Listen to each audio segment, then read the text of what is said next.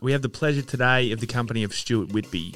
I remember what you said to us. You were like, always like, oh, can we have a chat? And I'll never forget those lines. I did 17 big ones for murder. How do you rehabilitate yourself? How do you find any hope in a day when you're viewed as a predator or a dangerous person by those around you? You got to deal with all this stuff, and you go within, you start soul searching. Great Butt Radio, coming through on your wireless. Well, let's intro this podcast, Derek. Yeah, let's intro this I'm podcast. going to turn this heater off. It is hot in here. Before we all have a cry in here together, because there's probably a number of reasons why the bloke sitting in front of us could have had a few cries, and it would be pretty understandable. But I think we're about to find out a hell of a lot more about that and this legend, because we have the pleasure today of the company of Stuart Whitby. Now, Stu is a legend that we met out on a site visit at a point in time, Ed and I, and had quite a powerful connection, I would say.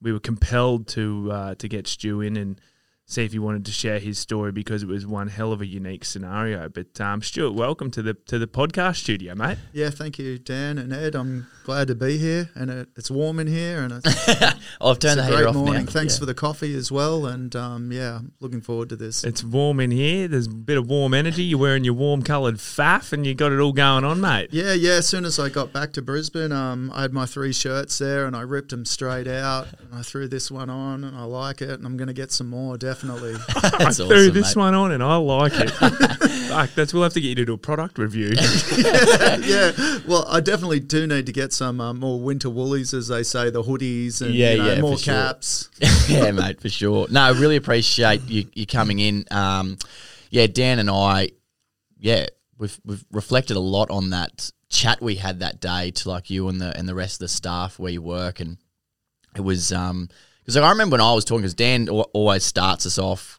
gets halfway through, and then I sort of do the last bit.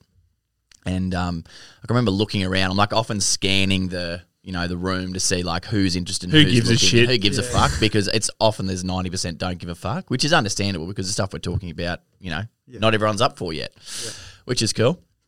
But when I was talking, I just remember seeing, like, I locked eyes with you as I was talking. I was like, fuck, you were just like looking like straight through me. I was like, this guy is so engaged. I was like, this is incredible. Like what I'm saying here, I was like, this guy really gives a fuck. Yeah. And then after, when we finished and we handed those few things away, like you just came up to us and just like dropped your guard, and the way you sort of... It was almost like an emergency situation, kind of, where you like, because I remember what you said to us. You were like, always like, oh, can we have a chat? I need to get something off my chest. And it was sort of like looking around, because there are other people around there. I was like, well, is this a safe space? Yep.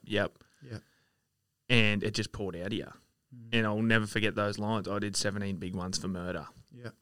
And I know Ed and I both looked at each other, because we've had some conversations during the time of this business, but no one's come up to us with anything like that. Yeah. And I remember we didn't even talk. I think it must have been about 15 minutes, and you were just pouring your heart out. And it was like a physical expulsion of, like, you needed to get it off your chest. You hadn't necessarily had anyone to talk to about that stuff or felt comfortable to do it. And that was an opportunity, and we felt that. And we were touched. It changed us. It really did, didn't it? Yeah. It was a powerful moment. Was it that for you? Because it might have just been us. Yeah. Listening to what you were talking about was resonating with me. And, being on shutdowns or remote work like that, it can take a toll on you, an emotional toll. And we'd already been through a bit.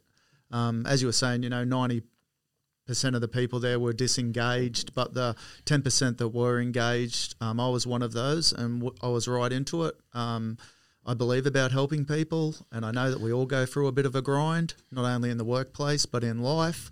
So you had me listening in. My journey through the workforce hasn't been an easy one. So I'd seen your shirts around. I didn't really know what they were about. I thought they were that big company's sort of program. Yeah. But when I saw that it was you two, I'm like, wow, it's even better. This makes it better for me to see that. Yeah. And then, to have a chance to just talk to you after you explain to me what you're about and what drives you. I just thought, yeah, I need to tell these people this because I hadn't told anyone else out there at that point about that. And I'd been bottling a lot of stuff up through the grind of the job. And I just felt that I just needed to let off some steam. Absolutely. And I remember Dan and I, like, after you sort of finished telling us for like 10 or 15 minutes all this stuff, Dan and I just looked at each other and then looked at you and said, fuck, do you want to come on the podcast? Because this is exactly the conversations that we want to have, not just amongst ourselves, but among our community, you know, and bring these barriers down and allow people to show vulnerability. And I mean, there's a hell of a lot we're going to talk about today. On a lot of different things, you know, that I don't think a lot of people quite understand. And I've even had insights this morning just chatting to you before the podcast, stuff that I never even thought about. And we've learned about bronzing up. About bronzing up as well. We will talk about that. To paint the picture, though, before we went to that particular site, it's well known. Nearly missed our fucking flight. Yeah, we did nearly miss our fucking flight that day. We were matter of 30 seconds. We were running down the ramp with no shoes on. We had our shoes in our hands because it was a nightmare. But we've obviously done a whole lot of, you know, one of our programs, we work with Work Restart, who are a social enterprise, and they basically upskill inmates, you know, in prisons outside of Brisbane, you know, with skills and that sort of stuff. And we use, you know, we upcycle shirts that we can't sell into products, you know, with the inmates in Berlin Prison. We've been in there.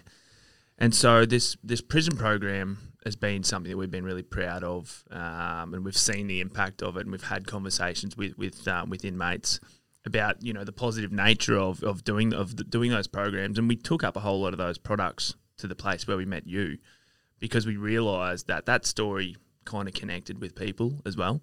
And obviously that day it specifically connected with you because you've spent 17 years in prison. Yes. And you've seen it all. Yep.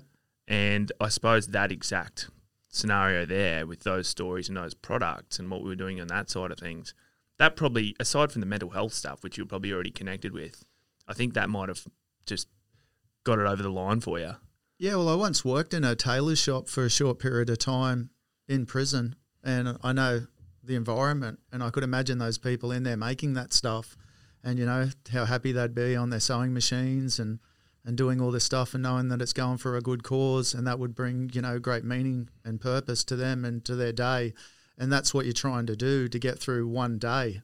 And, and you're trying to give and get out of yourself just to get you through that one day. So programs like that are really priceless. And, you know, I suppose unless they come and tell you, we'll never really know what it means to each individual. But for them to be able to do something good in an environment that is harsh, that is, you know, punishing in a way, but that brings the restorative justice and reintegration aspect of it in there, and that opens the door for light and for hope and the good stuff that people in there are not thinking about. You know, maybe self-love, you know, it's a harsh environment, train hard, you know, eat fast, sleep, boom, boom, day, night, week after week, year after year, year after year. You know, it's like you don't get a chance to breathe. But when you do good things, you know, it brings that light, that love into your heart, and that's what you need. That's gonna carry you across the finish line. Yeah, that's awesome. And I mean, I know Ed and I certainly from our time going into a Berlin prison, it was an eye-opening experience. Right inside, like not in the visitors' room, like in the guts of it, which not many civilians get to do because, you know, you just don't. Like, it's the visitors' room or nothing. And to be in that world for a short period of time and to see it was, it was incredibly eye-opening. And you can see the benefit and you know, how much of an opportunity it is for these guys and how much it helps them get through a day. It also changes your perspective on it changes your perspective what those people are going through in there. Yeah. It changes your perspective, and we say this a bit, it changes your perspective when you go inside a prison into a sewing centre, having never been into a prison before, a high security prison, and there's scissors and sharp fucking shit everywhere, and you know, you have those first thoughts, you're like, fuck, I'm in here. But you quickly realise it's no one gives a shit about doing any extra time for a couple of fucking dickheads like us. With some stupid looking shirts. Yeah, it's as soon as you open your mouth and start to talk and you know, to these people, and you realise, oh, there's a human element here. In fact, it's all human, and people are just, you know, in here most of the time out of hard luck situations, and they've made mistakes, and mistakes happen in life. And well, it allowed us to, really show understand and give some empathy to those people, because majority of the time prison's like, oh, fuck, they're all people that are fucked up, and just keep them there, you know what I mean? Fucking lock them up. No, you know. But when we were walking down like the corridors, and they must deliberately do it, but like it's obviously all concrete and steel, but then they had all the walkways and stuff were all was all meshed off, but then outside and between all the concrete and the steel was this beautifully manicured grass, like fucking some of the nicest grass I've seen, like as good as Parliament House grass. You know what I mean? Lovely lawns. And it was just such a weird thing to see, like the people that, like the inmates that weren't working in like the work restart program or Green Fox doing graphic design or whatever, they were just in a 6x6 concrete outside area, just walking up and back, touching the side, like the walls of the yard, and just walking up and back. I said to Helen, I was like, what are they doing? She's like, oh, they'll just do that all day. Yeah. Because there's nothing else to do. Because if you're not doing the work restart program, you're just sitting around waiting for time to go by, which is like, it's very, very, very hard for me to still comprehend that, even by seeing it, let alone explaining that to someone else and being like, that's what's going on. You know, that's a hard reality. Oh, yeah. That's a tough life. And to think that we're trying to, well, I mean, I don't even know, but like you look at the prison system, it's like, I look at it and I'm like, we're trying to fix these people, right? Like we want them to come out and be better. But fuck, looking at that, it's like, that's not helping anyone. That's just going to build more hate and resistance to conforming. Yeah. You know what I mean? That's not sending people in the right direction. In my opinion, I don't know. Mate, it's certainly an eye opener. It absolutely is. I think we should hear from the man himself. Yeah, we should. We've just been talking the whole time, mate. This guy's got, you know, Plenty. how many years inside did you do, Stu? Nearly 17. Nearly years. 17. Yeah, wow. I mean, why don't we just go from the start? Why don't you just take us to the start? Are you cool? Yeah. Well, I was. I think the whole story started in Port Kembla. I believe that it did. I've spoken to my younger brother and my older brother when he was alive, and we believe and know that to be true, because growing up, we were just like your average kids growing up in southwest Sydney out in the bush, but we knew that our grandfather was someone important in the painters and dockers back in the day. We know he was associated with the mafia, and they went to his funeral. And painters and dockers, explain to me. I don't exactly know.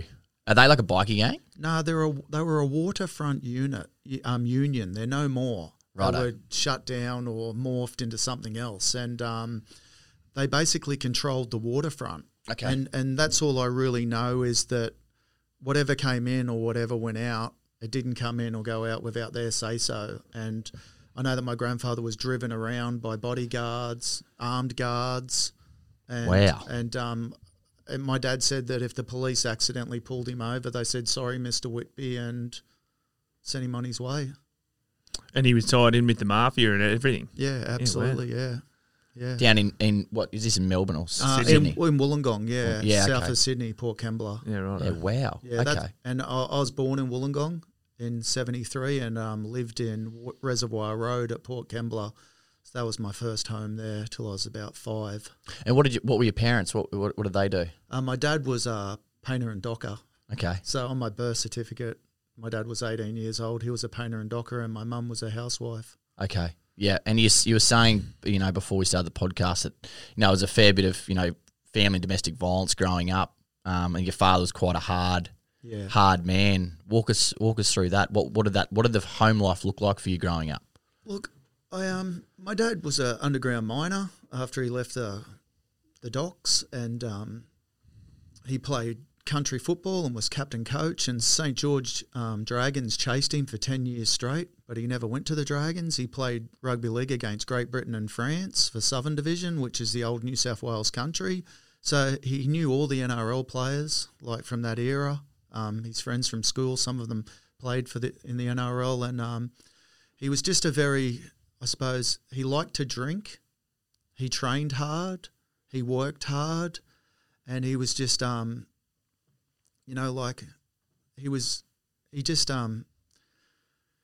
what's the word for it? He was very sterile, didn't show any emotion, really. But if my brothers or I slipped up, we'd cop one hell of a beating. Like, it would come out then. And what's a slip up? A slip-up would be something different, like wrestling with your brother or fighting with your cousin or something like this. You know, just nothing too over the top for the general family, but for us, you know, I remember I was having probably my 7th birthday and had 10 mates over, and he was coming back from work one day, and I thought, my dad's here, run, hide. And we're all like, run. My friends are like, why do we have to hide? I'm like, that's how it was. You know, he was hard to be around. Wow. That's tough. And what sort of beatings are we talking? Yeah, they weren't just your average, jug cord across the back legs. They were knees and punches, and, you know, he took a block of wood to my younger brother's backside and leg, and, you know, sent my older brother to school with black eyes at primary school, and, Oh, wow. you know, just stuff like this, you know, and, yeah, it's not good. It's not right, but that's how it was. And was your mother around at this time? Yeah, that's just a part of it. That was normal in our household. How much of an impact do you reckon that's had on who you were, you know, and who you've become? Like, how much of an impact that early childhood and those situations have had on you as a person? Oh, massive, because as a young person, I was very vibrant. Like, I'm getting back to my, before. Yeah. And I was very optimistic, and I'd always help people. I mean, even in primary school, like, I think like first class and second class, I was a monitor, and I used to help my classmates and stuff. So I was looking out for those guys at a very young age. And I believe that self-esteem and things like that were basically beaten down, if not completely out of me at a very young age. So as I said, by the time I was about probably 15, 16, I was pretty well burnt out, washed up. Yeah, you were saying that you're doing, obviously a lot more. You had to grow up quick, I suppose, would be sort of term for it. Yeah. So when you're 15, 16, and so like the big event, like the big, turning point that happened in your life, you're about 22, 23. So walk us through those years up until that event. Like, what did it look like? Did you finish school? Did you finish high school? I left school in year 9 and went to start a bricklaying apprenticeship, but didn't go too far with that. Oh, fuck, mate. Good one to stop. Yeah, I know. Jeez, that's a tough gig. Fuck, bricklaying. Fuck, it's hard. Yeah, so I got to start with my uncle's wife's dad. He was a Grenadier Guard at Buckingham Palace back in the day. Won apparently the Golden Trowel in the UK, and his bricklaying, blocklaying company was building the Hard Rock Cafe in Sydney. So that's where I was, building the Hard Rock Cafe, laying quarter blocks in door jambs, door frames, carrying 3-4 bags of concrete as a 15-year-old, lugging them around, and that was my introduction to the workforce. That's probably as hard an introduction you could have as a 15-year-old in that trade. Like, that's full on, isn't it? Yeah, and I was building the Hard Rock Cafe, and at lunch I used to buy a sandwich and climb up to the very top, and it was partially built, and there was like a quarter of a wall, and I'd sit right up the top and overlook as much as perch yourself up there. Yeah, look over the city and wonder, dream, I suppose, of what the future might bring. Yeah, wow. And so how long did you do that for? That was only for a couple of months, and he wasn't stable, the person that I was working for, and I don't even think he ended up completing that. He might have been kicked off or something. So from there I left there and went to build coal trailers, welding. Yeah, okay, fabricating. Yeah, fabricating. So during this time, like during that middle period, when you've left school grade 9, like that's how many people leaving grade 9 now? Like, that's a big thing to do. Yep. And then up until, you were 22, 23. Who were the people that you were, like, looking up to, or the people you were surrounding yourself with? Because obviously your father, you're obviously distancing yourself from the family life. Like, who were the people you were hanging around with? Well, I was basically hanging around friends from school, and some of them had tattoo studios, were apprentice tattooists and stuff, and no one was, like, major into anything bad or anything. They were just working, spending the working week, and on weekends drinking cartons of beer, smoking marijuana, and hanging around bonfires or fire pits and having barbecues. That was that was probably it. So pretty innocent fun, really. Yeah. Yeah. Standard behaviour. Yeah. Nothing hasn't happened before. Yeah, okay. And so I suppose want to get close to the event and walk through like your time away, because the event happened, and you spoke about it off air before, but like we don't have to go into the details of it, but like the night that happened, and once it had happened and it was over. Yep. Walk us through that. Like once it had taken place, what was the next thing? Like that next sort of half an hour, what did that look like? After it had happened, I fled the scene and I was walking around, and it was early morning hours before the sun came up, and a realisation that I'd acted in a very violent way had overcome me. Like I'd taken my place to a place where I'd heard about, and I'd seen some wild stuff, but to actually be in that situation was it was horrifying. It was horrifying, and I don't know why I thought this, but as I was walking, I felt like I could see myself from 100 kilometres up into the sky, and saw myself as just this insignificant person walking around like on a Monopoly board type of thing.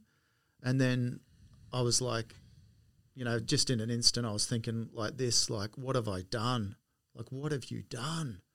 And how did I get to that point? And there was there was a lot of emotion there. And I went and handed myself in. I didn't know what the outcome would be. Then I was eventually met by the police, the detectives, and arrested, and reality of the whole thing started to sink in. When you were walking around, and you said, I suppose that's a bit of almost like an out of body experience, maybe. Did you realise at that point the gravity of what you'd done, and that someone's life has been ended? Yeah, well, I didn't think that might have been the case outright, but I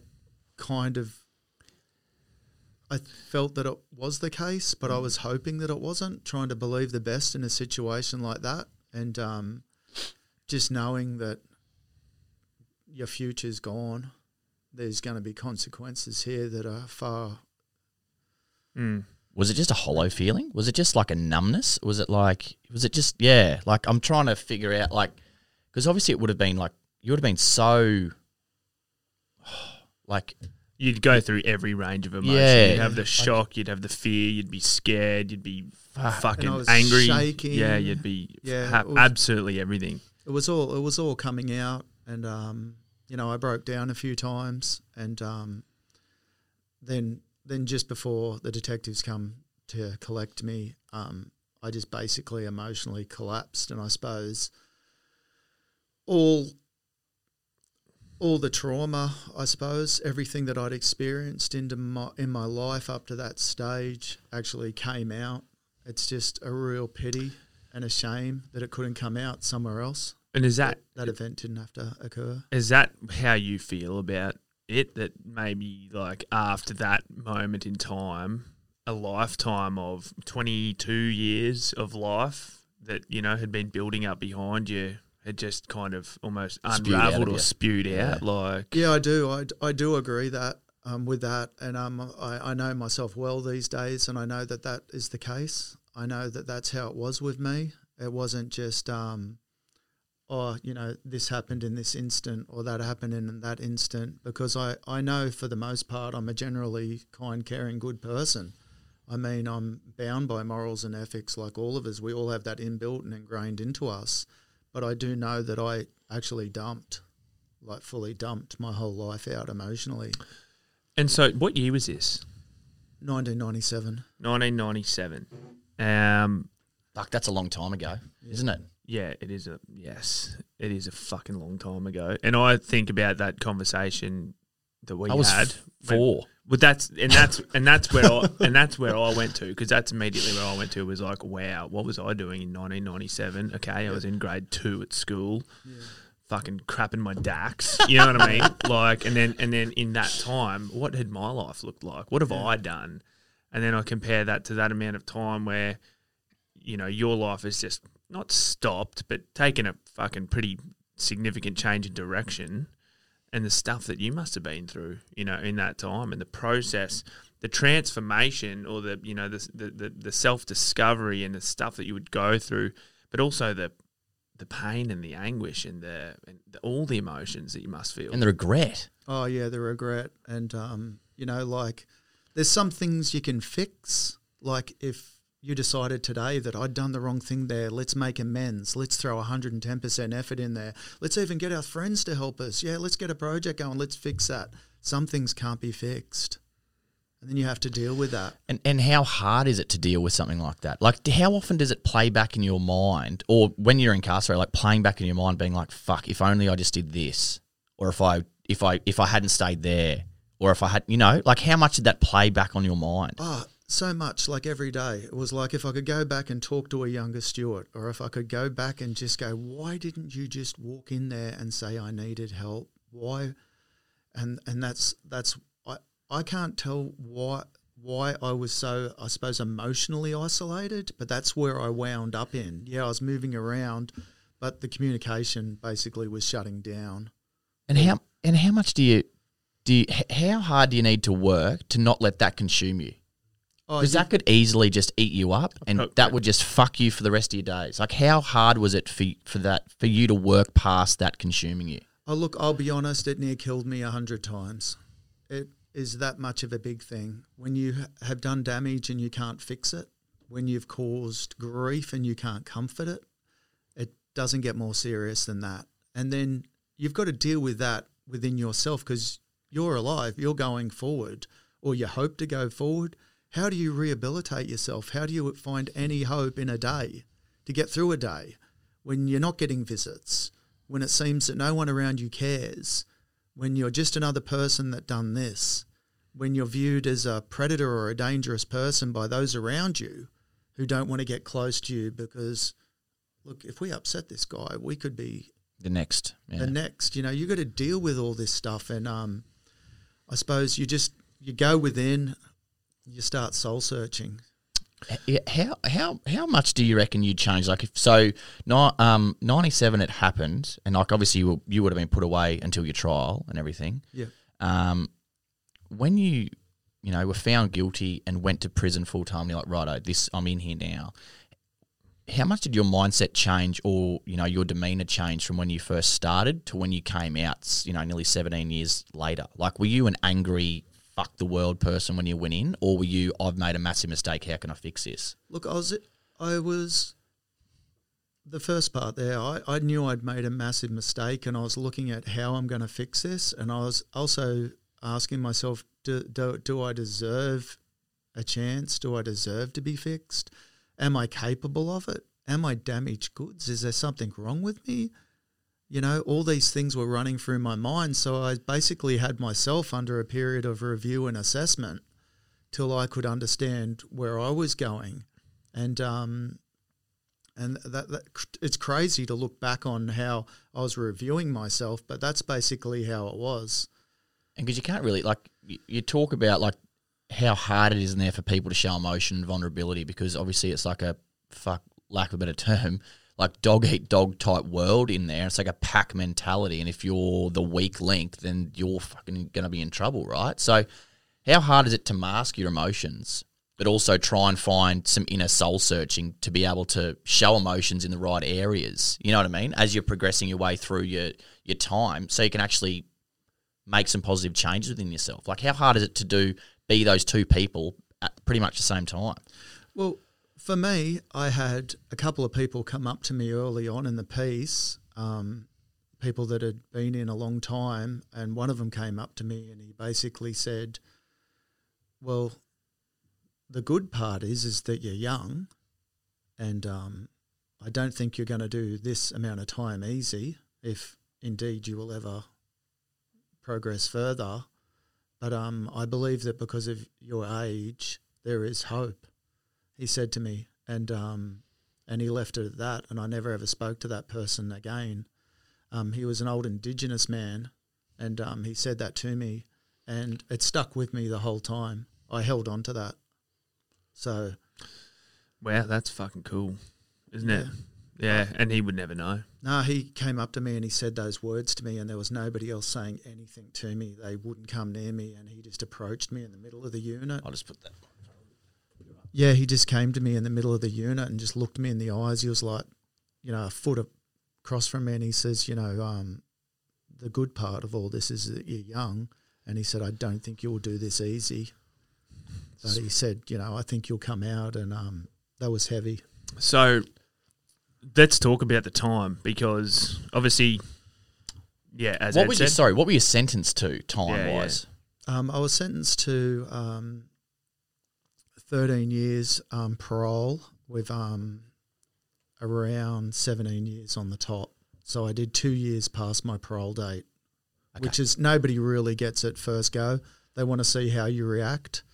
You know what I mean? It's a process, and they do not want to release people that are going to cause any more. they're testing you as well. Yeah, Like they yeah. want to, for sure. They're testing. So you've gone, 97, obviously, you've obviously committed a crime, you've been locked up, and then the time between getting locked up on the morning after to when your trial was, how long was that?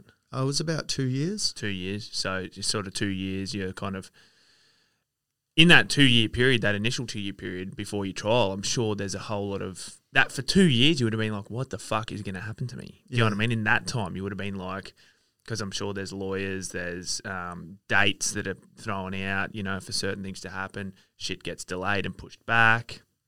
2 years of just, wow, not really knowing what your future holds. Yeah, well, it was a very difficult 2 years, and I wound up on observations a couple of times where people, guards, counsellors would, because a lot of people were, in hindsight now, looking after me, even though I mightn't have thought it at the time. They definitely were, and because I was young, and they would call counsellors down, and they just regularly had someone coming to speak to me, and that actually really helped me. And I had chaplains regularly coming to see me, and that's what got me through that period of time. But a number of times through that first 2 years waiting period, I'd be taken out of my unit and put under observation for 24 hours for a couple of days, just to make sure that I didn't do anything to myself. Okay. So is that observation, they mean that you're at risk of self-harm? Absolutely. Okay, righto. And did you feel that? Did you feel that you were a risk to yourself? Oh, absolutely, yeah. Yeah, wow. Yeah, it was a challenge I faced daily. Yep. And to see what was going on around me as well, and to be in an environment like that, where that thing is happening a lot, it was very difficult. What kept you alive, do you reckon? That's the funniest thing. Well, it's not funny, but it is a funny thing because I don't know, because for a period of time, all hope was completely lost, and I was just alive, eating food, playing some touch football. I suppose just looking to the next visit from a counsellor or a chaplain kept me alive. And I guess when you say that it felt like no one was there for you, no one was looking out for you, but in hindsight, maybe they were. I suppose there's that element with it being in prison where no one wants to be seen as being favoured, or no one sort of wants to be seen favouring anyone else, because that can have consequences in its own right inside. Is that right? Absolutely, because there definitely was occasions where it looked like I was being favoured, and I absolutely was. I was being looked after. Mm. And is that a bad thing to happen? As in, obviously it's good for you, but bad in regards to... Oh, I think jealousy Yeah. and spite and just inherent nastiness can be jealous of somebody that looks like they're getting preferential treatment. But these individuals saw in me what I was starting to see in myself, and they thought, we should help Stuart. He's got a future. He's got a chance here. And they obviously cared about human life as well. It wasn't just me as an individual; they were doing it for everyone. Mm-hmm.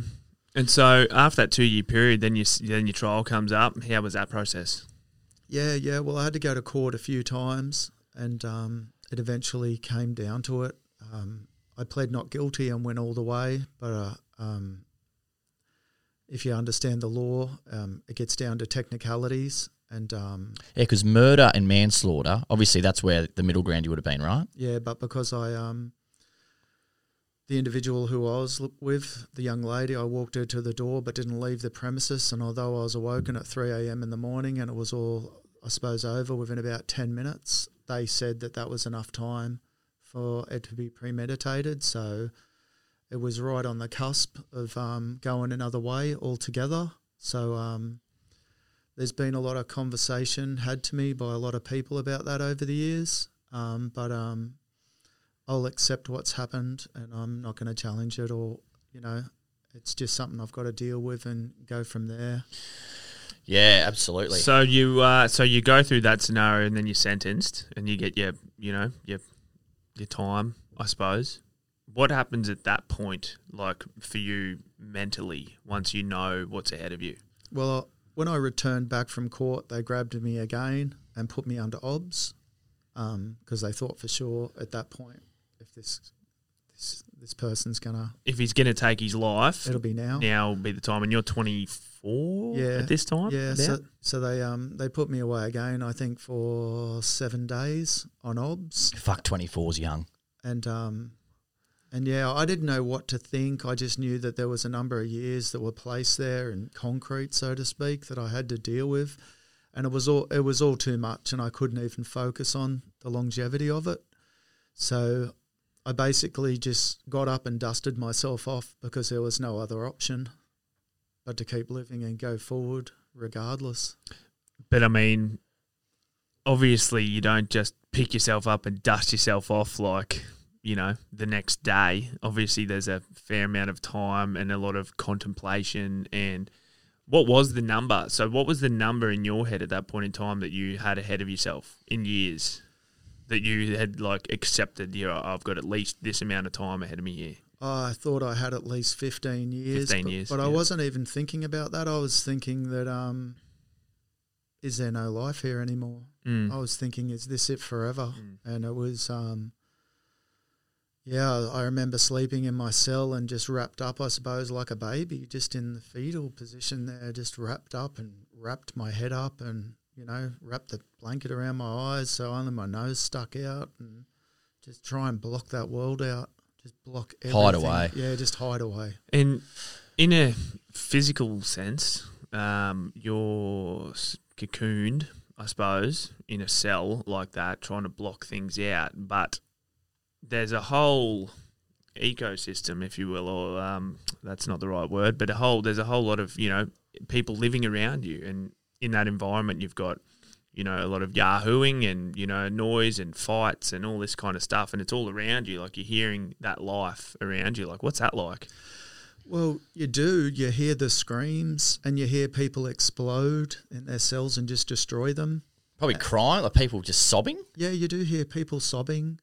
And then you hear some people laughing, and you can hear from other units like mini riots going down and all manner of drama and medical emergencies 24 hours a day, people being taken to the clinic and all aspects of that. And how far into your sentencing was it when your brother passed away? I'd been in about 10 years. Okay. At the point that my brother passed away, yeah. And that you were telling us he'd gotten out of, was it Goulburn, did you say? He got out of Goulburn. Yeah. And he passed away within sort of 24 hours. And you got a phone call, and just run us through how that all unfolded for you. Well, I was talking to my dad on the phone, and I knew my older brother was in prison. I'd written him a couple of letters and was hoping to help him. And it's funny, I was in prison and I'm trying to help my brother who's in prison, but that's where I was at. I was just trying to help him, I was worried about him. I did have a feeling that something, wasn't right. And my dad said he's getting out of prison tomorrow. We're going to pick him up. And then I thought, okay, so, I was excited and I went to sleep in my cell and woke up the next day and went to ring my dad up and rung my dad up. And I said, hi, Dad, is Craig there? And he started just talking and avoiding the subject. And then he burst into tears and I just knew straight away. I had no doubt no one needed to say one word to me. And then my dad's friend took the phone over and I said, Craig, he's dead. And that guy said, yeah. And I was just standing there in an exercise yard with 50 other people, just with tears streaming down my eyes, and I got wild. I was furious. I was so angry. I mean, I was upset, but I was angry. What were you angry at? I was angry at because I believed that my dad and my dad's friend didn't look after him. And then I found out later that they definitely didn't. I mean, my brother got out of prison and apparently they bought him some tobacco and a bottle of alcohol and some stuff like this. And apparently he'd become addicted to morphine or some other medication. And I didn't know him to be an IV drug user, but he needed some medication and they wouldn't get it for him. So apparently he went to some drug dealer in some caravan park to get whatever it was that he got. And just the whole story with me was horrifying. And there my brother was dead. So less than 24 hours outside of prison, overdosed. Yep, they found him on the kitchen floor at about 10 a.m. down Wollongong, frothing at the mouth and dying on the kitchen floor. That's and so you get that news, and then obviously, understandably, you're incredibly emotional, and you got 50 other guys around you in prison, and that they're the closest people to you physically at that point in time. Like, what happens there? Well, I basically just had to wipe the tears up, keep looking at the wall, and just remain quiet. And then I hung up and I was shaking, and that's when I said I felt like my soul had been removed from me. It just was like a mortal blow had been inflicted upon me, and I was shaken up. Like, I wasn't just emotional, I felt physically ill. And so I started walking around some laps inside the unit, and someone come up to me and said, "Are you okay?" And I said, "My older brother's passed away." And instead of saying, "Oh, I'm sorry about that," they used jail slang for saying that he's dead. What is brown bread? And I swear I could have struck this bloke down.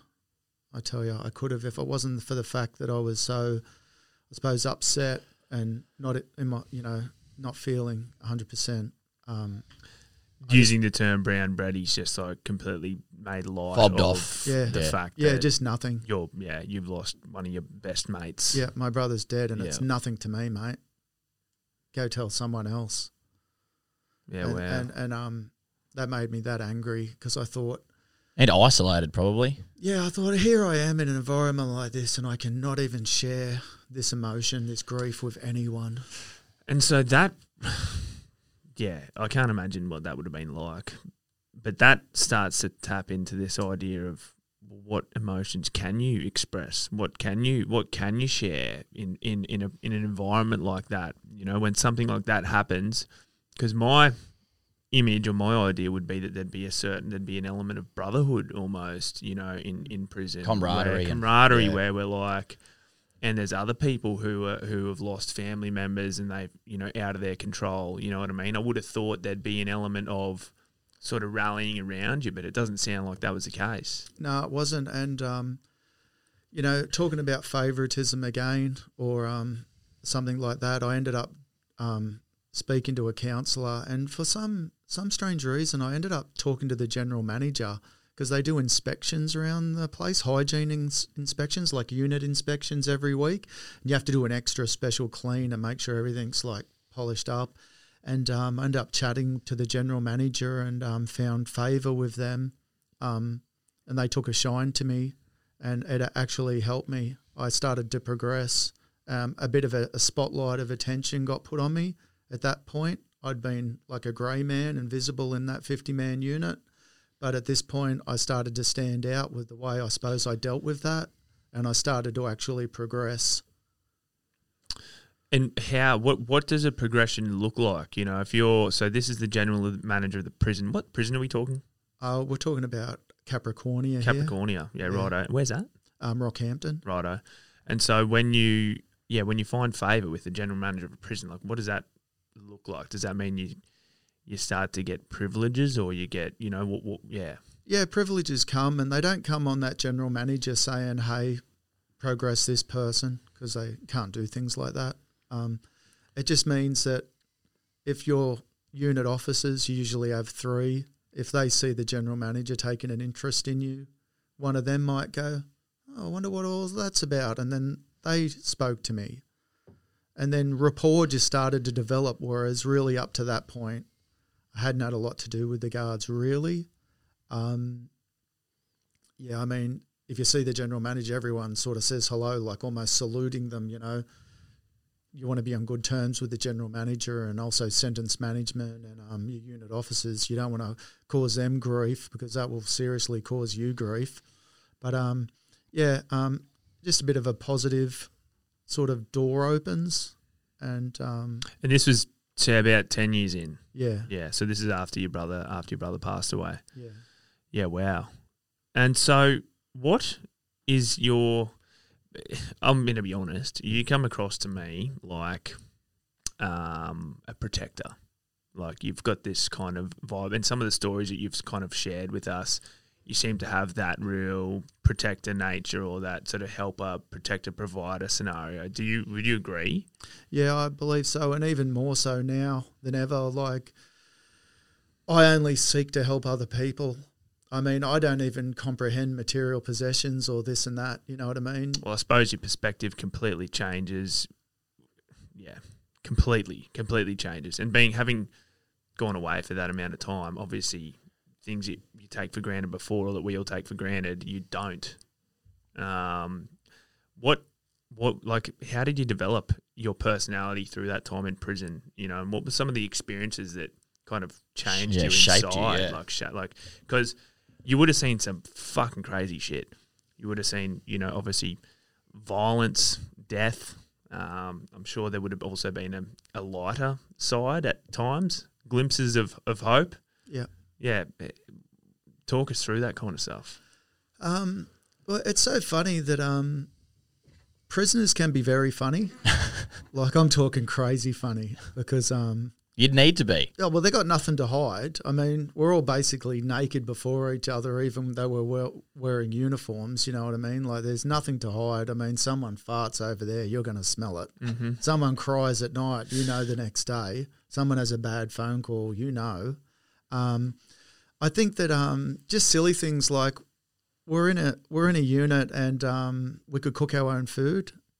This is before they took the kitchens away and have a central kitchen hub. So we're cooking our unit's food, and someone started making animal noises, and we're all making animal noises. And this one lad made a rooster noise, and he made this rooster crow so real that we laughed so bad. I mean, we were cramping up and had tears coming down our eyes. And this one bloke fell off a chair, and the guards ran in and thought someone like had knocked him off his chair.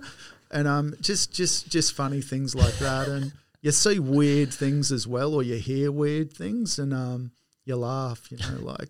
I suppose that helps get you through. Of course, it helps get you through. Yeah, but playing sport as well. If you exercise or play sport, you usually find like-minded people, and they're pretty positive types. You know, like there I am serving all this time, but you know, people are coming in doing 1 week, 1 month, 6 months, 12 months, and I'm meeting these people, and they're coming past me and saying g'day. I'm getting to know them, and they're going. They're all coming in from different walks of life, different experiences, different trades, different sporting backgrounds, and I'm spending time with all these individuals and then going. That in itself refreshed me, and I was always learning something new. Did you make, this could be a weird question, but did you make like lifelong friends in there that like they've come out and that you're like mates with now? Look, if there's a couple of people that I have bumped into, and these people were in a similar situation than me, and I wouldn't view them, I don't view them as a prisoner or as some ex-criminal. I know these people are very trustworthy, that care about people, and they're doing the best that they can. But yeah, I did have an affinity with some people, and I would say that if I met them today, I would say they're friends. Yeah. I'm not hanging around with anyone. I don't know anyone. Which is a really weird concept in itself, because you've spent there's probably people that you spent your whole tenure with. Like, there were people in there from beginning to end. Yeah. And you may never see those people fucking ever again. Yeah. Which is like another harsh reality, because it's like the whole Shawshank thing where it's like, that's your, because you were almost in there as long as That's you'd your been alive entire up until the, you know what I mean? Like you're nearly most of your young adult life was spent in that area. And to think that you would have made some amazingly close connections, and you would have had that one bloke, you know what I mean? That was your mate, and every day you'd fucking sit down and have dinner with him or lunch, or you'd work out, you know what I mean? Yeah. And you may never see those people again. No, and I was only thinking about that in the last couple of weeks as well, because for a period of time I was at one prison and there was a number of individuals in there, only a small group, probably about 10 people, and you wouldn't find these people. Like, how would these 10 individuals meet at this one place, converge there with that sort of work ethic, that sort of wisdom in their mind's eye? Yeah, they're all behind bars, but people capable of great things in the community, like with true potential.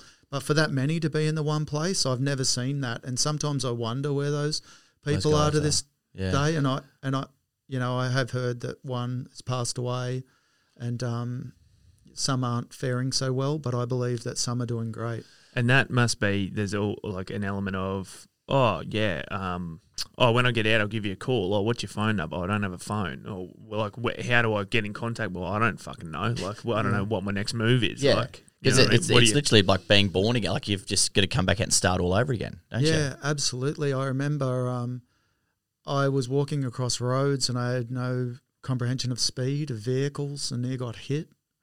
Yeah, so talk us through, like, that was sort of where I was going with these questions. Like, your parole date came up. Like you were saying, parole never happens the first time. Did you set yourself up mentally because you knew that wouldn't happen? Or did you have some sort of hope to think, fuck, I could get out here? Yeah, no, I believed because I knew myself. How I'm being weighed up is, their prerogative. Yeah. Or, their role. But I believe that, what I'd learned is, you always have a go, and that, in your heart of hearts, you're like, fuck, I'm a very good chance of getting out here because I know I'm reformed. Yeah. Yeah. So how hard was it to get a no and another 2 years in there? Was it as hard as the beginning? In a way, it was actually a good thing. Okay. It was actually a good thing because I went back and reviewed everything that I'd done. And at that point, because I was a peer support worker, like an inmate counsellor, I would get notifications off the psychologists like every Monday. They would say, okay, Tuesday, I need you to help this inmate type up his parole letter. On Friday, I need you to go to the clinic to talk to this person that's on OBS, suicide watch. So I had all these jobs to do each week in amongst my work and activities. That actually helped me. I got knocked back, but in helping them, I reviewed all my own application and expanded on it. And I basically did all these different plans, almost like educational plans from scratch, and went to great depth at them. Wow. And that's cool. Yeah, so when I hit second time around, you presented that to them. Yeah, and at the end of the process, it was extended, and then they wanted more information, so I went back and I did more education and more plans, and then it went through again, and then it looked like I honestly believed a week before I'd heard. I was walking around a tennis court having a cup of tea, and I just believed that I was getting out. I was going to be free. And people were coming up to me and saying, you got it, didn't you? You got it, you're going. I'm like, no, I haven't heard a thing. But I was shining, and I believed that I was going. Yeah, wow. So it really is... Geez, that must be a fucking wild feeling. Yeah, but from what it sounds like to me, like, it truly is an example of rehabilitation. Like, it's by the effort that sounds like you've gone to and the role that you then played as a peer support worker, and finding that sense of purpose, in that world. It really does sound truly like a complete transformative process. And did people have a level of respect in-house, like other inmates, like a level of respect for what you'd done? Yeah, and for the most part, yes, but some people no. Some people, again, hate what you're doing. Yeah, They hate what you stand But they're the for. people that will never reform because they can't accept what they've done, right? That's And nothing can change until you can accept you fucked up. yeah. And they don't want to see other people succeed in an Absolutely. environment. Well, it's the same where- thing as real life. Anyway, yeah, it's just in a different area. So talk us through the day you got out. Oh, the day What did that look like? The day I got out, my godfather, who got in touch with me after my dad passed away, he was a miner, an under manager, an electrician, and he got in touch with me, and he went to my dad's funeral, and he promised my dad that he would get in touch with me. He come and visited me for a few times, and he was the one that came to pick me up with my godmother. It was so weird, but a couple of days before I was released, there was an incident in the prison, so the prison was locked down. So I didn't have to walk around and say goodbye or deal with any of this stuff. I could just work on myself. So the morning I got out, I packed up 3 boxes, put them on a trolley and wheeled them up. Some people were banging on doors and windows trying to wave to me in this, but I didn't want to turn back. I didn't want to look back, and I didn't look back. I walked up to the top, and the officers, the guards, made me a coffee. I drank that down. Then they walked me up and I signed a bit of paper. They gave me 3 sheets of paper, took me into an airlock, a vehicle airlock, and the roller door came up. And there I was, free. I couldn't believe it. Fuck. That must have... And were they giving you stuff that you'd given, like that you had to hand in, like 16 and a half years before? What did you wear? Some Christian friends from Sydney actually sent me up some clothes because I wound up being in contact with quite a few people, and they bought me some brand new Nike shoes and shorts and a shirt. And Fresh set of Nike. yeah, they sent that to me. Step it out in style. Yeah, they sent that to me, and Oh, man. and I walked out there into the car park, and then Gary and Debbie came around, and I couldn't believe it. We walked over to the car, and then I just broke down. I couldn't move. I was crying. I was pretty upset. They were crying. Fuck, I'm fucking emotional. Yeah, I can't imagine the and yeah, back to full circle where we started about having a fucking teary, like that shit just comes out of you, like. Oh, man, to think that hell was literally over, even though it was quite positive in the end, hell for me was over. And I was out there and I was free. And it was amazing. I just could not believe that I'd gotten there. And it was like that the amount of time went like in the blink of an eye.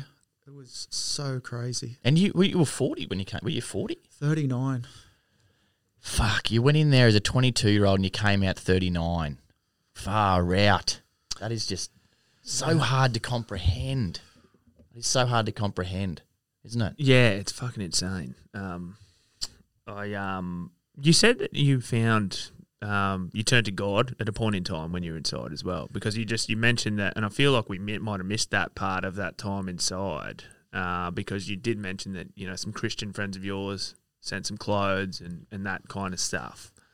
Yeah, when I was a Christian when I was a young fella. I was a member of the Boys Brigade and stuff. We used to wear uniforms and go play sport and do all this stuff, but I'm not from a Christian family, or I don't have a church background, but I just knew Christian people were good people. You know, they were non-judgmental and helping me, and they were the people in the end that supported me pretty much through the whole thing. That's where I learnt to play guitar in prison and write songs and do all that stuff. And Wow. And so what do you do on the day that you get out? Like, what do you actually do? Did you go get Macca's or something? Yeah. Like, no, I had no idea. They drove me, went to the shops and they bought a chicken and some coleslaw and some rolls. And then we went back to their home, and there was my bag with my clothes and stuff from that long ago. It was like going through a time capsule. It was unbelievable. Why was that bag there? Did you bring it from? Yeah, I carried it out with me. You carried it out. You had your bag, but you hadn't been through it. You just carried it out and it was there. Yeah, and things that people had sent me while I was in there, like letters and things that I weren't allowed to have. And really? Little things. Not allowed to have letters? Some things are like laminated photographs. Some things you can't have. And things like that. Yeah. So did it sort of, and it probably wasn't like this, but did it sort of feel like it was the day after you went in? Did it feel like you went in there at 22 and it felt like it had been a day, and now you were back and you were back where you were? Does that make sense? It seemed like that because the intensity of it, just the emotional ordeal that you've been through for such a long period of time, it's hard to fathom what you've actually seen and experienced. And even when I think back, it was a tough journey, and it's a hard journey, and you have to self-motivate. You have to believe, or you'll be lost in the cracks. You'll get bowled over and you'll vanish. The good that I did in there, no one can ever take away from me. I've saved lives. The amount of good work that I've done. I got letters from people's aunties. I know that I've saved guards from the most violent attacks, if not worse, inmates as well. Just being a positive person in someone's depression or what they're going through has helped them. Bereavement counselling that I did for individuals in there. I'll never know the full extent of the good work that I did, but I believe and know that I've helped a lot of people remain alive.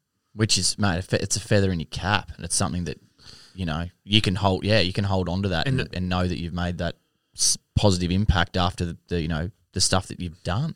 Yeah. Just fucking great. And the thing is like people never will know. Really, like people will never know that. Like I will never know. Do you know what I mean? Yeah. Like we weren't there, you were there. And I guess the good thing is it doesn't matter. Like it doesn't matter. Like no one has to know, as long as you know in your heart of hearts the good that you've done and the genuine sort of attitude to helping and reform and this kind of stuff.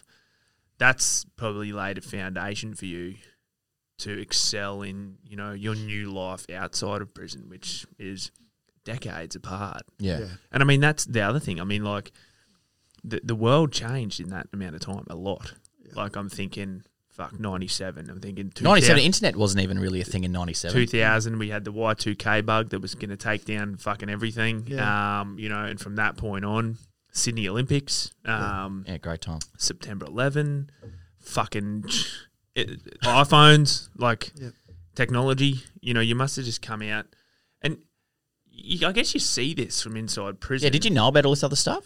Like you got TVs and stuff. TVs. I remember waking up one morning and seeing 9/11, and I was in shock. I was traumatised seeing that on the television. I remember that one. I watched the Olympics on television and most other things because you can get newspapers and you do have televisions. I think everyone gets televisions now, but you would have seen the bloody the Benji Marshall flick pass in the 2005 Grand Final. Yeah, Tigers. I saw that, and I seen the Dragons win in 2010, I think it was. Yeah, and I was 2010, I think. And I'm like, yes. Yeah, Dragons, man, are you? Yeah. Tough day for you blokes yesterday. Oh, I can't believe it. The quarantine drama and what a show that was. Oh, give me $300,000 a year. I'll be a good boy. Yes, coach. What do you want me to do? I'll be home. Well, how hard was it for you, with all those changes that happened in the world while you're incarcerated, how hard was it for you to come back into society with all those changes that had happened and for you to accept the world had changed dramatically in 17 years? Reintegration has been very difficult. I was told it would be hard, and I said, no, it'll be fine. I've been through worse, but no, it's very challenging. I found this phraseology that I say I'm like societally displaced, and what I mean by that is why people of my age cohort have been out there in careers and have they've had a stable income and they've got super and they've been married and they've had kids. I'm like, here I am, I don't have any of this, and now I've been out 8 years and I'm 47 now, and I have met a lovely lady, and she's the same age as me, and I won't have kids, but that's okay because her kids can be my kids.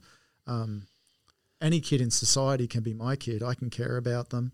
I can, you know what I mean? And that's the way I've weighed it all up, that a good person in society, everyone younger than you is like your daughter or your son, or older than you, your father or your mother. And that's the way I view things. That's a really awesome perspective. Yeah, that's really cool, because I mean, I suppose what you're saying is that everyone in society has a responsibility to care for and look out for those around them when they have the opportunity to do so. Yeah. I suppose finding your place in the world again, it's probably not over. You still are finding your way along, right? Absolutely. Like I've nearly found, like I can find jobs all day long, but I'm trying to find an industry that I can fit into and that I can develop and progress into. And I found that about 12 months ago, but lost it. And then I recently found another one, but didn't get that position either. So I just have to keep believing that a door will open for me. And it's not easy because I believe I'm like burning daylight in the workforce because of the age of me now, you know. But I've still got fresh eyes and I'm still a hard worker. But, you know, to be 47 and going onto a jackhammer, it's not going to work. But mate, that's probably not where your true strengths lie now. Do you know what I mean? Because I mean, what they reckon it takes 10 years to become an expert at anything, and you've spent 17 years. Probably a good part of that was finding yourself. But then probably once you sort of found yourself inside, you've spent a large amount of time honing a different kind of craft, and that's probably one of, like you talk about, that caring for other people, bit of mentoring, bit of, you know, sort of looking out, protecting, that kind of stuff. And so, you know, that's probably where your future lies, because you don't go through an experience like that and come out as sort of enlightened as what you are for nothing. Do you know what I mean? And I think you probably know that as well. Yeah, absolutely. Believe that. And I've been mulling over some things, and I'd like to go in the direction of like workforce mentoring, like performance coaching. I don't need to tell everyone my story, but I can tell them the insights and you know, help people in that way. You know, obviously, you know, we're passionate about people, you know, self-harming. We don't want that to happen, but we're also passionate about the full sphere of the whole thing, and we're talking domestic violence, we're talking sedentary lifestyle.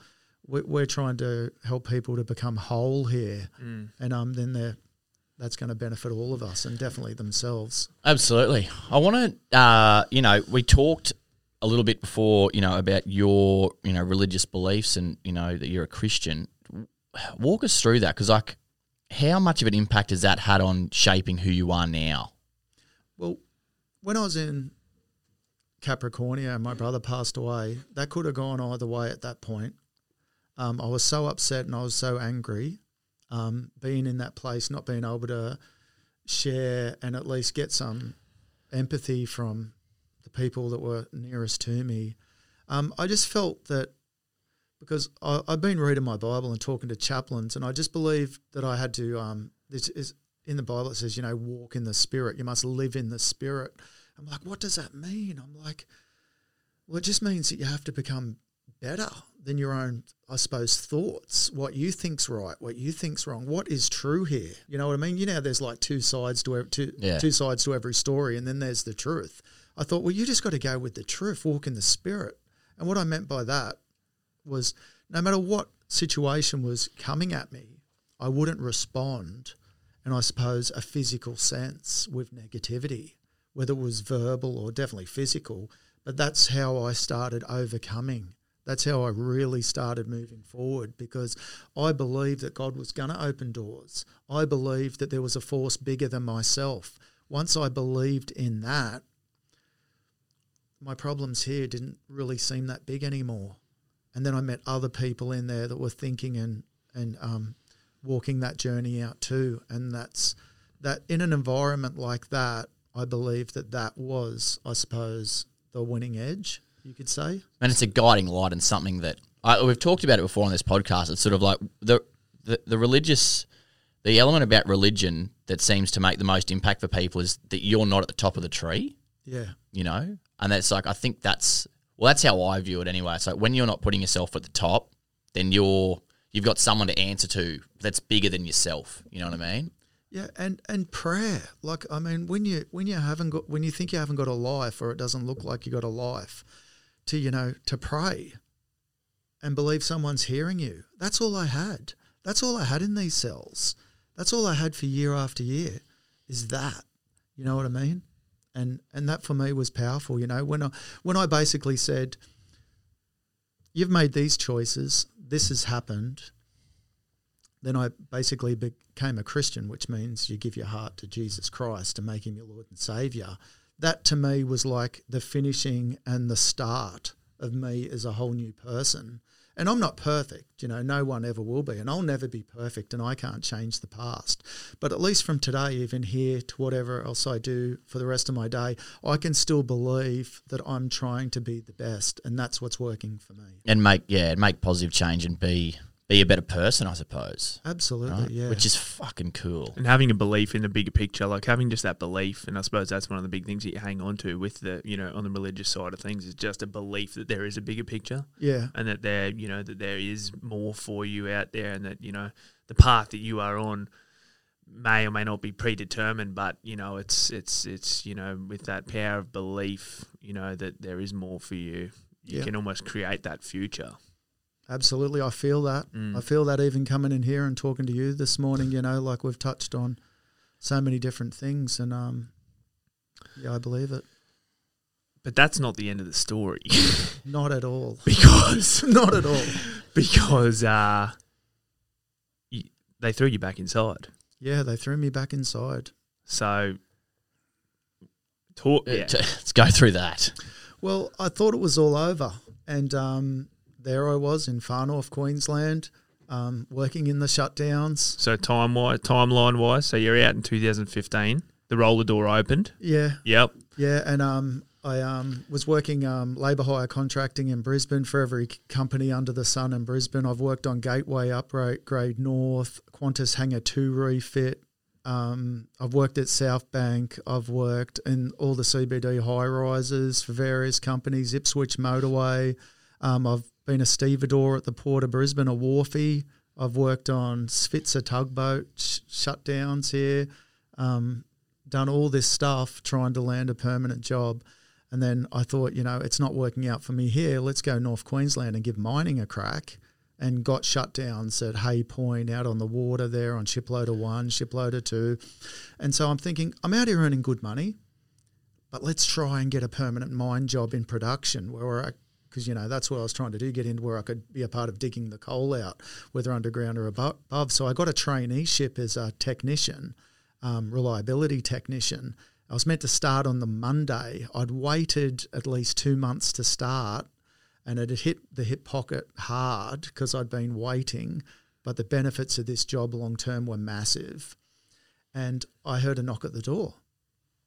So this is on the Friday, just before the Monday. So I've gone out and I've seen two plainclothes individuals there who I immediately recognised as detectives. Gentlemen. And I said, good morning. What do I owe the pleasure? Yeah, I said, do you need access to the property? Is there something wrong down here? Is something? And I've gone out there, and he's just pulled out from his back pocket a piece of paper. And he goes, are you Stuart Whitby? And I'm like, yeah. And he goes, we got a warrant for your extradition to New South Wales. And I near passed out. I must have been 3 shades of green and purple because I literally had to hold on to the couch when I went back inside. What was the warrant for? It was a fail to appear and an accessory before the fact of offence when I can't even remember how old I was, maybe 18. Fuck. And I could not believe it. And how long did they put you back in for? 8 months through COVID. I thought it was the end of the world. I arrived in Sydney with the bushfires, and all Sydney was all smoked out. This is just last year. Yeah. So you did fucking hell. So you did your 16 years and 9 months, which were fucked. Yep. You got out. You finally landed a permanent job. Well, it was on the path too. Yeah. That's what I mean. Like you're all but. Yeah. And then they lock you away for 8 months. Now, that 8 months must have felt just about as long as those 16 years, right? Like it would have been awful. Well, I was in the watch house and up north, and I was talking to the duty lawyer and stuff, and they said, if you challenge this, you'll go into custody in Queensland again. It could be drawn out. You could wind up here for months. And I just thought, you know what, stuff it. I'll go to New South. I'll sort it out. It looks like it's inevitable. The judge actually seemed in favour of me. he didn't appreciate what was happening. What a here. fuck around it. Yeah, he was not happy about what was happening with me, but he knew it was a legal warrant, and he expressed such things. And they had a couple of typos even on their document, and he made them go away and fix it and come back the next day. So I knew he wasn't happy about it, and I definitely wasn't happy about it. So God, I wouldn't imagine. But what was the the expectation? Like, how long did you think you were going away for? I actually thought I was going to go to Sydney and I'd be out within a day, 2 days. Right. Because this is what I believe. Because it was a nothing sort of a thing, right? Yeah, and I'd contacted New South Wales about this matter while I was in custody in Queensland, and because of the longevity in Queensland, and New South Wales said, well, we don't want you. And but apparently there was a warrant that it was circulating. So To think that they'd pick that up and be like, let's go fucking nab this bloke. I wonder how they got how do they know you were there? Well, I don't know why they didn't get me the day I was released in Queensland. It Oh, might have been imagine. a whole lot better. Oh, imagine. Worse, but better. Fuck. Yeah. Maybe I could have dealt with it at the time. I don't know. But Oh.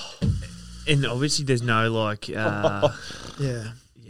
And they're not just going to be like, oh, they're not going to call up Queensland like from Sydney and be like, oh, that just keep that Whitby in there for an extra 8 months for us, can you? Like, Yeah. you know what I mean? Like, while you're already, fuck. It That's just insane. doesn't make a whole lot of sense. Like, I mean, I'm not a fucking legal person, but it doesn't make a whole lot aren't you? No, but it doesn't make a whole lot of sense, does it? To be like, you got to do an extra 8 months for this other thing. It's just like, fuck. Well, What more do you want from me? it wound up being 8 months because the border was closed and courts Oh, you weren't- couldn't get back. Yeah, right. because of the COVID thing. So they flew me from up north to Brisbane, handcuffs, and then from Brisbane, direct flight to Sydney. And I remember flying into Sydney Harbour thinking over the last few years, I'd love to go back there for a holiday and just see something nice. And there's the Harbour Bridge and there's the Opera House. And you're in handcuffs. And I'm in handcuffs. And Mate. What? And so, okay, fuck. What's it like traveling in handcuffs? well, everyone looks at you. Yeah, that's what I mean. Like, what's like? It's not comfortable. No, It's not yeah, comfortable. obviously, but I want to know obviously it's not comfortable, but fuck, you know what I mean? They probably just wrap a blanket over your hands, don't they? No, I just had the cuffs there, and everyone that walks on the plane and off the plane has another look at you, and it's like, Yeah, like you know. feel like probably like a fucking dog. Yeah, and I had to get up and go to the toilet and shuffle along with handcuffs on, and You'd be no chance of fucking getting the fucking life jacket over your head and blowing the Oh. fucking whistle for extra inflation. you'd be in trouble. Yeah. So where did you do your 8 months? Well, I first went to Silverwater, Yeah, righto. and wow, that was tough. Gee, Silverwater sounds like a really bougie fucking. No, it's not. I know, but it sounds, isn't it? Silverwater sounds Definitely like not. It sounds I know. great. It but sounds like a nice. Don't be fooled. Yeah. don't Residential be area. fooled. Yeah, it's a rough place. Is it and, rougher than Capricornia? Oh, absolutely. It's Wow. it's crazy. Silverwater, was that where Chopper was? Is it Silverwater? Oh, couldn't tell you. Because I'm trying to think of that Underbelly series, but anyway, I digress. Yeah, So- no, it was tough. So Silverwater, why was it so tough? Just because it's the major remand centre, reception centre. Everyone's coming off drugs. Oh, it's remand. and it's righto. all divvied up because of gangs. This group here, that group there, this ethnicity here, that kind of people there. So it's just. And so where did they throw you? I wound up in 13 unit down the back, and it was probably the toughest unit there, one of the toughest units there. And your 17 years sort of prior, or that you've done, that does that matter? Like, is there any sort of... No, and that's the funny thing Yeah. because I felt that within myself. So walking around there and being, A nobody again. yeah, I felt like that, but people were looking at me and sort of, thinking and assuming that I was someone that once again, because I suppose I immediately adopted. Well, you know how it rolls. You know Yeah. exactly what to do and Yeah. what not to do, and how it all works. So I quickly fell back into that role and started training every day. And then me doing push-ups down the end of the yard. In the end, there was like 8 of us doing push-ups every day. And then other people were just flocking to me. You started the push-up. Yeah. Gang. And packed the church out Yeah, within a right. week. Oh, really? Yeah, there was not one spare seat in there. Oh, so they were just drawn to you. Yeah, I said to everyone there, "You coming to church this Sunday? It's great. Let's get out of it." So do you preach and stuff, do you? Look, I have at times, but no, I'm not preaching in a church or anything, and Yeah. I haven't had the opportunity to share my faith really in recent times. But I've spoken in a couple of churches, and they it went down pretty good. They were. It must be a pretty powerful sort of a feeling for you, you know, to go back in there like that, not, you know, fuck, drop your lip and be like, fuck, poor me again, but you're like, righto, I can help people in here now for 8 months while I'm away and sort of make a really positive impact, mate. That's like a fucking powerful thing to do. I had an Afghanistan war veteran, an Aussie, come straight up to me and start sharing his problems, and I got him training with me, and I believe counselling him helped him through that time, and also some other individuals. A young fella from the UK wound up and come unstuck. You know, getting him training and then coming to church gave him some routine quickly, and just things like this. Yeah, right. And so that in that 8 month period, you just trained your ass off. You had a positive impact on those around you. Did that time go? I mean, obviously it didn't go quickly, but yeah, it went in the blink of an eye. Weight wise, I lost like 20 kilo. Training again, just went straight in a good way. Yeah, in a good way. In a good way, just training hard again, and was lucky to have a girlfriend drive down there on 3 occasions and visit me. Like drive the 10 hours to come and see me. Yeah, wow. And then you went. Where did you go from Silverwater? I went to Musselbrook, yeah, which is a farm, a work farm, and I was building demountable sort of offices, houses there. In terms of prisons, that probably sounds like, you know, farm prisons sound like the better end of the stick. Oh yeah, everyone there was playing the game, so to speak, behaving pretty much, and you would have to do something pretty reckless to come unstuck there. So you've come out. Are you expecting this to happen again? Is there an expectation that they could rock up to your door at any time and lock you up again, or do you feel like now it's done? No, there's no expectation of that. I'm just I suppose, like I am employed at the moment. I've got an employment future, a job to go back to, but it's not the permanent thing. It's not the be-all, end-all of me, and I'm just hoping to crack it. Oh, you still, mate, well, and this is because we should really touch on this life after prison, because there's so many things to touch on, like, you know, reintegration back into society, that sort of stuff. But, like, your view, like, how has your view of yourself changed for throughout your life? How has your view of who you are as a person changed in that time? Well, I've learnt to forgive myself. You know, like I haven't made the right decisions at times, but I do forgive myself. I don't make excuses for what I've done. You know, I don't water things down. Obviously, the stuff that I've been through, I can't really share with anyone. It's just too full on. You know what I mean? Like, so I don't really get the chance to really tell people what I've been through or experienced. As in full on for you to go through it again? Yeah. Or just the fact of the matter that it's such full on for them to hear it. Yeah, both sides, I guess, isn't it? Yeah, I think more that side these days. Yep. Because it would take a bit to rock me. But, yeah, I think that. So I don't really get to talk. And if I do share at times, you know, I find that for the most part it's just taken as a grain of salt, which I don't particularly like, but that's how people are, you know. But not always, you know. I have got a small group of friends and I'm well respected and I well respect them. And, you know, they say at the end of your life, you know, if you can count some friends on just one hand, then you've done really well. Well, that's how it is for me too.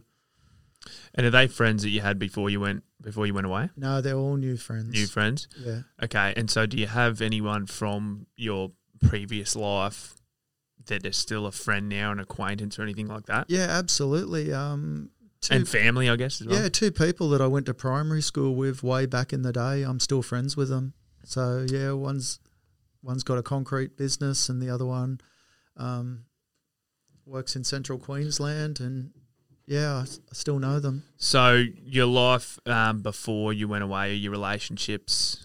so there's a couple of relationships that have remained. Obviously, your family is, you know, changed, and you've lost family in that time. So there's not, you haven't carried too much of that previous life through now, I suppose. Have you? No, not at all. I mean, I talk to my mum occasionally. I mean, I haven't had a lot to do with her for such a long time. She's like, you would say, estranged in a way. And my younger sister's the same. She's got her family and children and all them. But my younger brother and myself, we talk all the time. We communicate like weekly.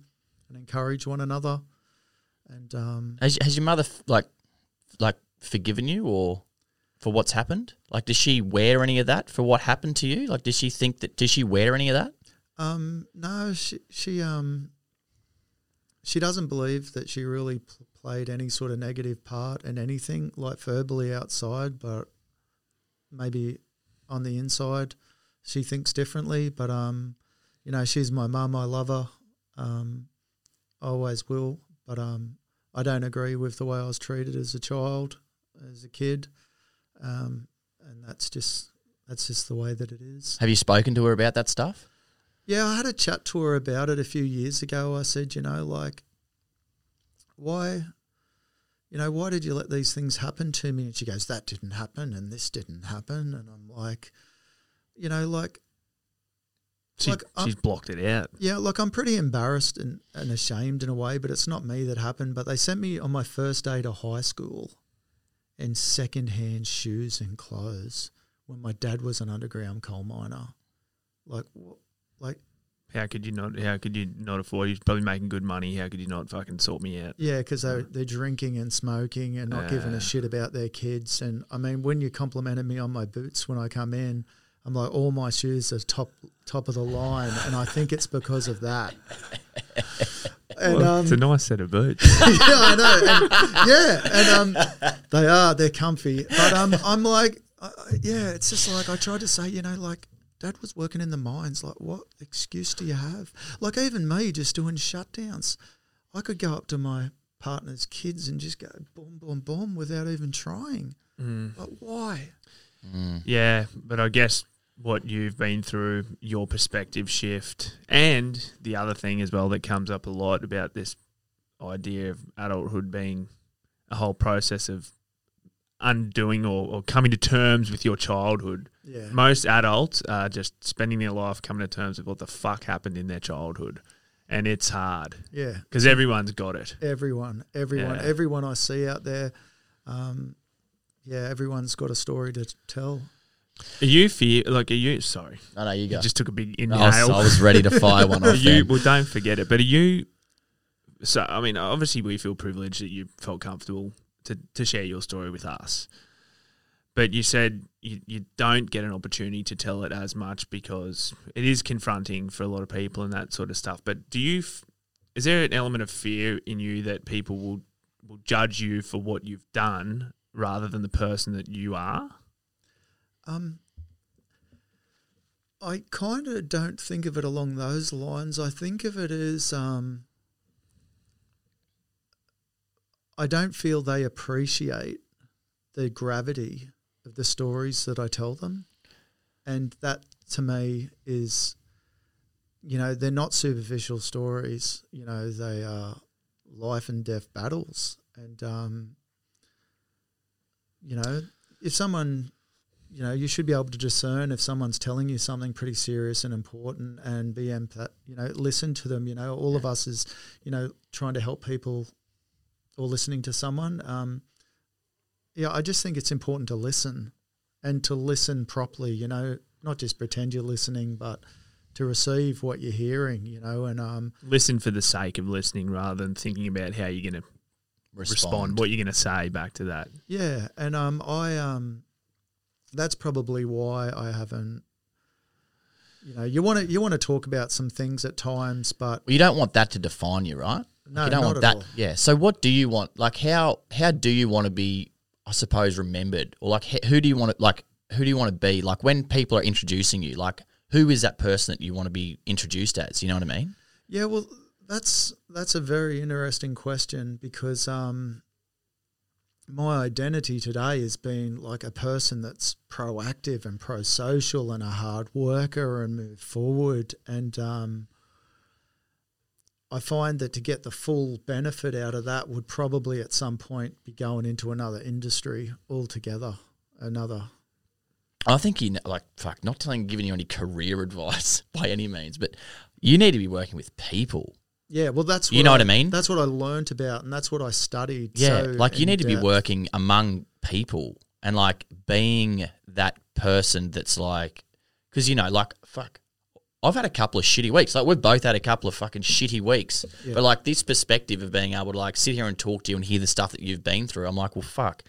If you can work through that, fuck, we can work through what we've got to work through. You know what I mean? Yeah. Like, and that's a powerful thing. And not many people are able to possess and have that for other people. You know what I mean? Like, that's a strong thing. One of the massive things that I learned is because some people have heard my story and go, oh, my goodness, man, you've been through fucking hell. And I'm like, yeah, I have. But look, your hell's your hell and your hell's your hell. And to an individual, that's all you know. So my story is no bigger than your story, nor bigger than your story. We've all got stories. We're all people. And that's why we all need to care and help one another. And I think that's another positive message that I'd like to get out there to anyone that's struggling with any type of issue. That you know, we always say, oh, there's someone else always doing worse than us. You know, oh, you haven't got it so bad. Look at them.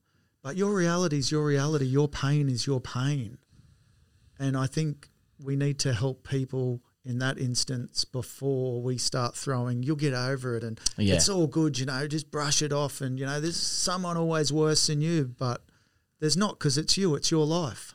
And you have to sit in that pain as well. Like, you have to experience it for what it is, you know, and you can't compare pain. Like, it's just, you can't. There's no spectrum where pain or suffering can be compared. And I thought it was interesting when you were talking about, you know, when you want to tell your story or when you want to talk about things and you feel like maybe there's not a level of sincerity sometimes, you know, if people don't truly understand what you've been through. And it did get me to thinking that, well, it's much like war vets who can only share their stories, if at all, with other war vets, or coppers who are all mates with each other, because that life, being a police officer, only other police officers can empathise with that. And same thing with the amount of time that you've done inside and the particular stories that you have. Only other people who have experienced that can truly appreciate how, you know, the gravity of it. And I guess that's probably, you know, the hard part in challenging situations like that. It's about finding your community and finding the support network around you who can get you and who you can show vulnerability with and who you can open up to. And I think that's probably important, well, broadly in life in general, you know what I mean? It's about having that support network around you that you can be yourself around and you can show vulnerability and you can surround yourself with people who you do feel like give a shit. They give a shit about what you got to say, you know? Yeah. Man, this has been a fucking good podcast. It's been an hour and 40 minutes, though. That's good. I had no idea how much time had gone. Go on then. Mate, yeah, like really... there's probably been there's been a couple of defining moments, well, for both Ed and I individually and collectively throughout this business. I know the day I met Brad Pulicia, who has been, you know, pretty big around our sort of part. Yep. That was a huge day for me. That was like a life-changing kind of moment within this business. Yep. And I think that day where we met you and that experience that we had right in that moment was probably another one of those for us. Yeah. And there's no way we would be able to plan for meeting someone who I'll never forget. I did 17 Big Ones for Murder. I can never get that out of my head. You know what I mean? Yeah, it's a changing moment, and you know, we feel privileged to be able to, you know, have you in here and to be able to share this story. You know, understanding the sensitivity around, you know, what has gone on in your life, and that there are other people, you know, whose lives have been affected, but also your life has been affected and you've affected other people's lives within that. So the gravity of the entire experience is massive. And, you know, I'm proud that, you know, we can provide a platform where we can have this conversation and shine a light into those experiences, because the work that we do with Barallan Prison and that little part of our business, the mental health conversation, the idea around forgiveness, around forgiving yourself and forgiving others seems to be, you know, quite a common theme that keeps coming up, as well as the idea of, you know, change in perspective and growth. And no matter what you go through or what you've been through, this is possible for everyone, and that, you know, despite everything that you go through, having a Aboriginal fella come up to you in prison and say you're young and that's why there's hope. But I mean, there's always hope, right? Yeah, there is always hope, no matter where you're at in your life, no matter your age, your gender. There is always hope. Just do not quit on yourself. And that's what I say to people. Tomorrow is a brand new day. Just like seasons change, not one day is the same as the next. You have to believe that the situation you find yourself in, no matter how bleak it might look, it will change. And that's, you know, that's why I'm here today, to get a message out there, you know, and just don't give up on yourself. Don't quit. There's good that you can do, and we can all make our community and our country a safer place in doing so. And who doesn't want to do good things and feel good and be happy and, you know, go to sleep at night and I help that person. Feel accomplished, I did something great today. I guess there's a big insight there in the fact that, you know, helping other people really is, you know, the positive way forward. And you have done something great today, Stu, mate. Sharing that story, incredible. Really appreciate it. Dan's pointing. Wants one more thing to say. Got a book. Yeah, you got a book coming out. When's that coming out? Yeah, I've got a book coming out. I'm hoping to have it all wrapped up in about 8 weeks from now. I'm calling it Crazy Hotel. I actually, I didn't even pick the name. I saw it written, scratched into a cell wall.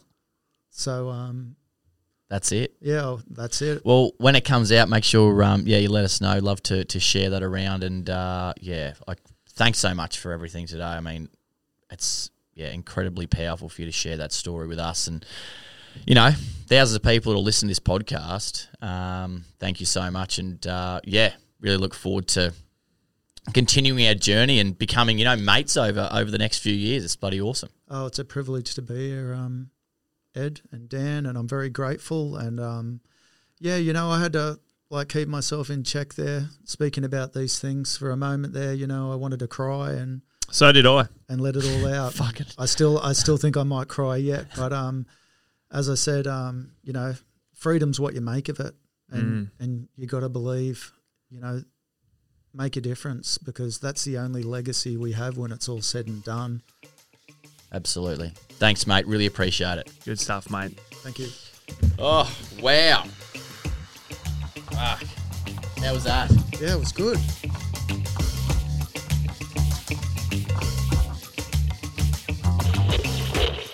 If I stop, I'll die.